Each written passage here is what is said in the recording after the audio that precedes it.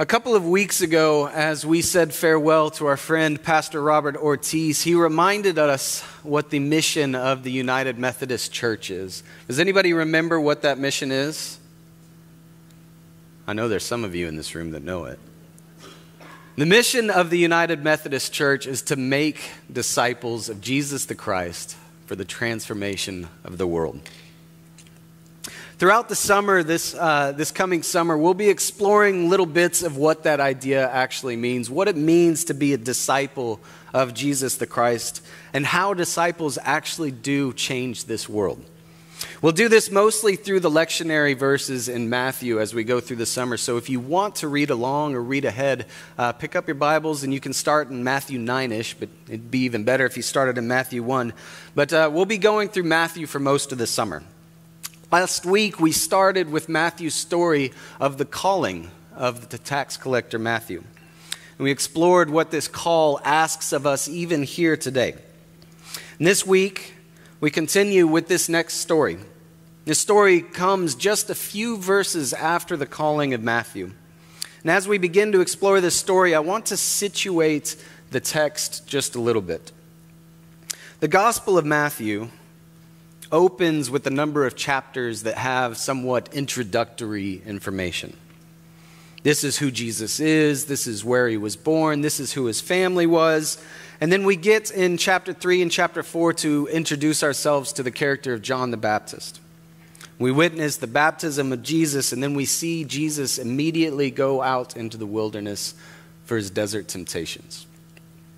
In this gospel, it's not until about halfway through chapter 4 that we start to see Jesus actually at work. And we get in chapter 4, verse 23, what essentially becomes Jesus' own mission statement in this gospel.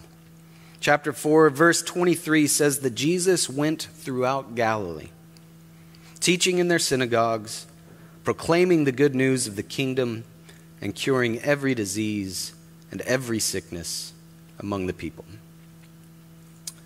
The verses that we read today from chapter 9 echo exactly this verse from chapter 4. This verse in chapter 4 and this verse in chapter 9 bookend a specific set of texts within the Gospel of Matthew.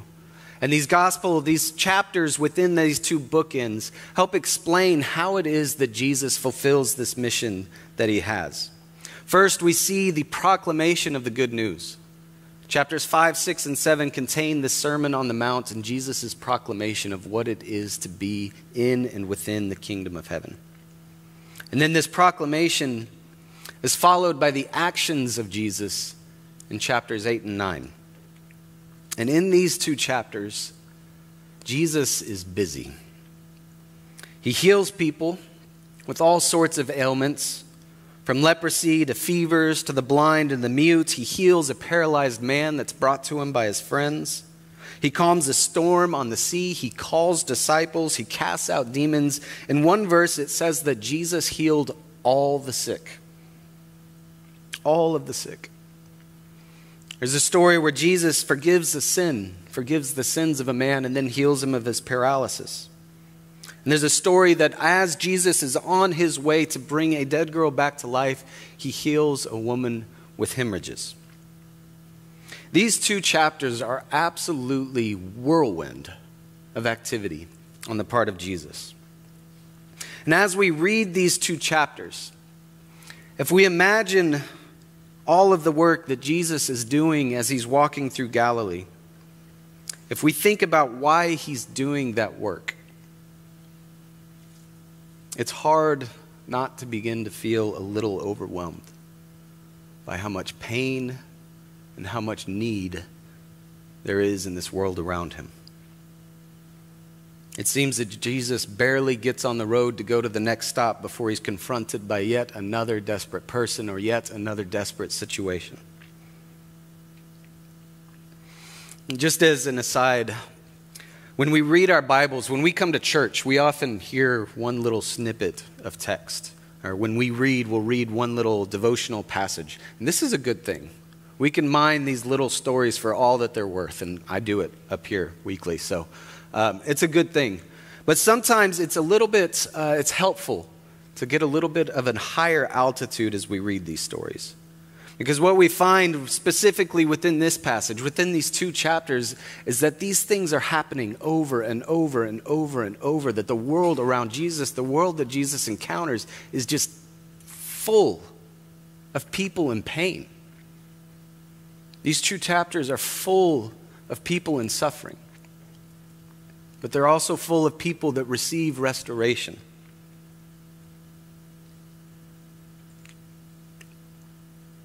These 2 chapters together tell the story of the world that Jesus encountered every day. And when we read from a higher altitude, we start to see that this world of Galilee and all of the need in it looks a whole lot like the world that we encounter here. My son is at an age where he is starting to notice all of the helpless and all of the harassed in the world around us. When we come to church here on the weekdays or on Sunday mornings, we often drive under 281 on Sunset Avenue. And if you've driven under there, you will know that you often see somebody on the side of the road there asking for help.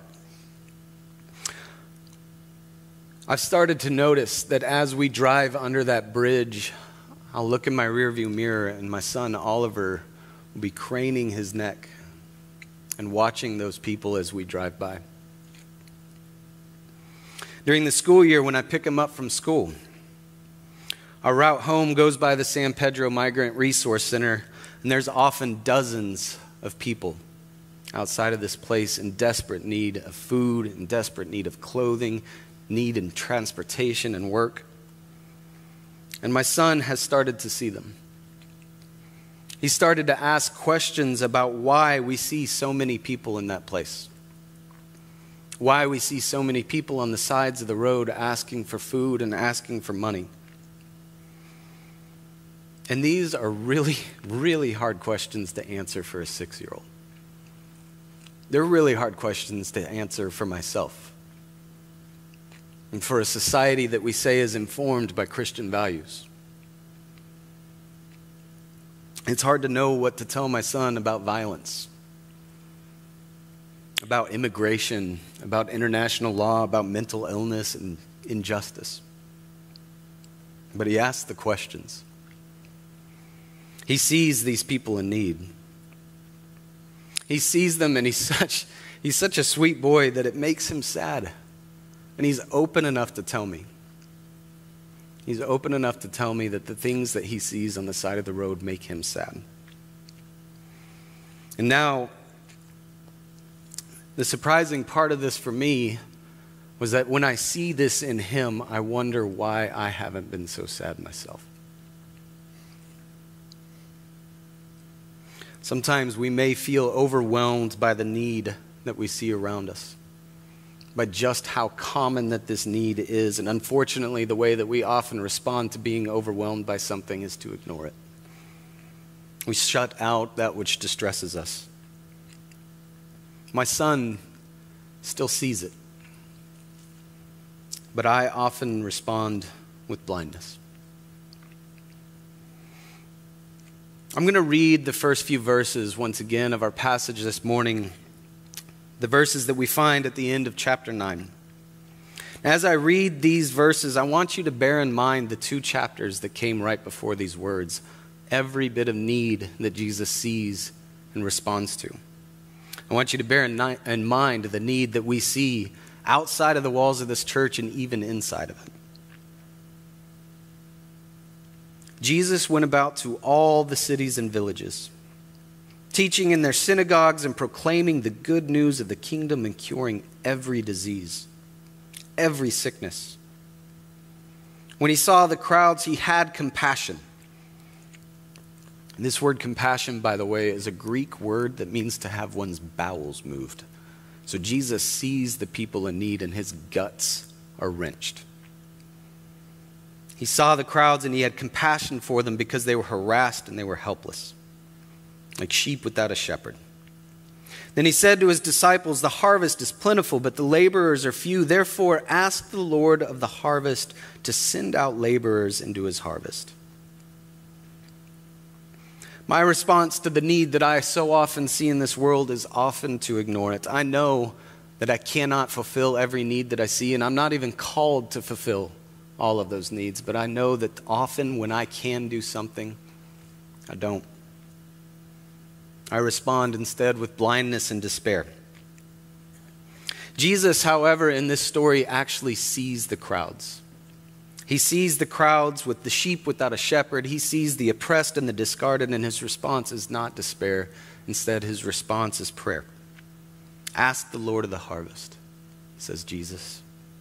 Pray that God would send someone to see them and to help. And then Jesus answers this prayer by sending the very people that he told to pray. My good friend and colleague Chris Estes of hip replacement fame told me that in recovery there's a phrase that they often use when these feelings that I'm feeling arise within people. He says that when somebody goes into recovery, they're often overwhelmed by everything that they face. It's hard enough to quit a substance. But there's also a lot of other patterns that have to change, a lot of behaviors that have to change. These people have to start naming the consequences of the things that they've done. They have to start making amends. And you can imagine that if you had to do all of that at once, it would be overwhelming. But the recovery community does slow it down. They say you can take it one step at a time. And they assure that these new people that come into recovery hear this. They tell them that there is good news and that there is bad news. The good news is there is a solution. And the bad news is that that solution is us. Chris said I had to laugh at the end. There is good news and there is bad news. There is a solution. That is good news. But the bad news is the solution is us. When we see the harassed and the helpless, the solution is us. The solution is the community of called disciples. A couple of weeks ago, our pastors and several lay delegates from our church headed down to Corpus Christi for the yearly gathering of the Rio, Texas annual conference. And at that conference, we had a speaker that was helping us to remember the why of our churches, the why of what we are doing, the why of why we even gather here on Sunday mornings. The speaker said that we are a church. We are a called community of disciples because we are called together by God, for the sake of the people around us that need healing and restoration and forgiveness and reconciliation. We are who we are, not for this church, but because Jesus saw the crowds and called disciples together. Jesus sent those disciples. The why of what we do isn't just to sit here. The why of what we do isn't just to grow the membership of these churches. Our churches, said the speaker, are not the objects of God's love, but the subjects of God's love. Now, I'm not saying that God doesn't love the church. I know that God loves the church and he loves this very church. But the speaker wanted us to know that this church and every church are to be the instruments of God's love, not just the recipients. Who we are and why we are here is to bless the world. We are called together as a community of disciples to be sent to those crowds, to those that need the good news of God's reign here and now in a hard and broken world. This has always been the why from the beginning of our story. If you go back to the beginning of the Bible, Abraham is called to be the father of many nations because in him and in his family, all the nations of the world would be blessed. We read the story in Exodus this morning of the people called to covenant with God. And what it said there is that these people are called into covenant because they are to be a kingdom of priests. They're called to be a people that open the eyes of the world around them to the grace and the power of a God who sets the enslaved free. This is a God that has, from the beginning, always seen these crowds of helpless and harassed. This God has always heard the cry. And this God has always called and equipped and sent a community to address the need.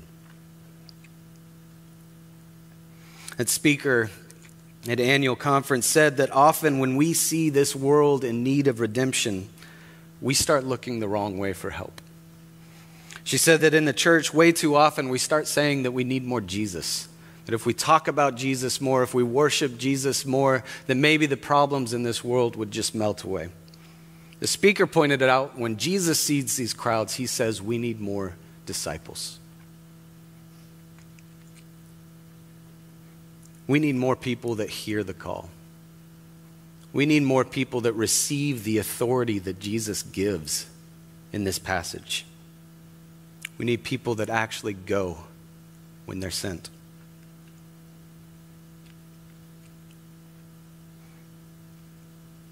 My invitation for you today, and my invitation for myself, is that I hope that I actually hear the call. I hope that when you see the harassed and the helpless, that you might stop and take a closer look. That you might actually let your gut be wrenched. That you might respond by asking God to send someone to see and to have compassion, and that you might take an extra moment to wonder if that person is you. This week, as I drove again under that bridge on 281, my son stared through the back window once again, and he stares for a good 200 or 300 yards as we drive. And he turned back around, and he just looked down. Kind of stared down into his lap. And I could see the sadness on his face, and I was just about to ask him what he was thinking about and how he was feeling, when I started to see his face brighten up just a little bit. And then it got real bright. My son, in that moment, as he was staring down, realized that he was called, that he was equipped, that he was even sent to help a need of a person on the side of the road. Several months ago, another child of this church, our friend Emmy, had an idea when she saw the crowds of the helpless and the harassed to find a way to meet those needs, and she created what were called Emmy's blessing bags, and she enlisted the help of this church to make them. We made dozens of blessing bags that first time that we did it, and we've had groups that continue to make these blessing bags. But that morning, as Oliver and I came here to the church and he looked down into his lap, he saw that between his legs was a blessing bag. And his face lit up. He said, "Dad, tomorrow when we drive by, we'll see him again. We can give him one of these blessing bags." May we learn from these children. May we open our eyes and may we see what they see. May we see what Jesus sees. May we see the helpless and the harassed, the oppressed and the discarded. And may we, like our Rabbi Jesus, have our guts wrenched. May we pray. May we ask for help. And may we see that there is a solution. And the solution is us. In the name of the God who calls, and the Son who sends, and the Spirit who equips. Amen.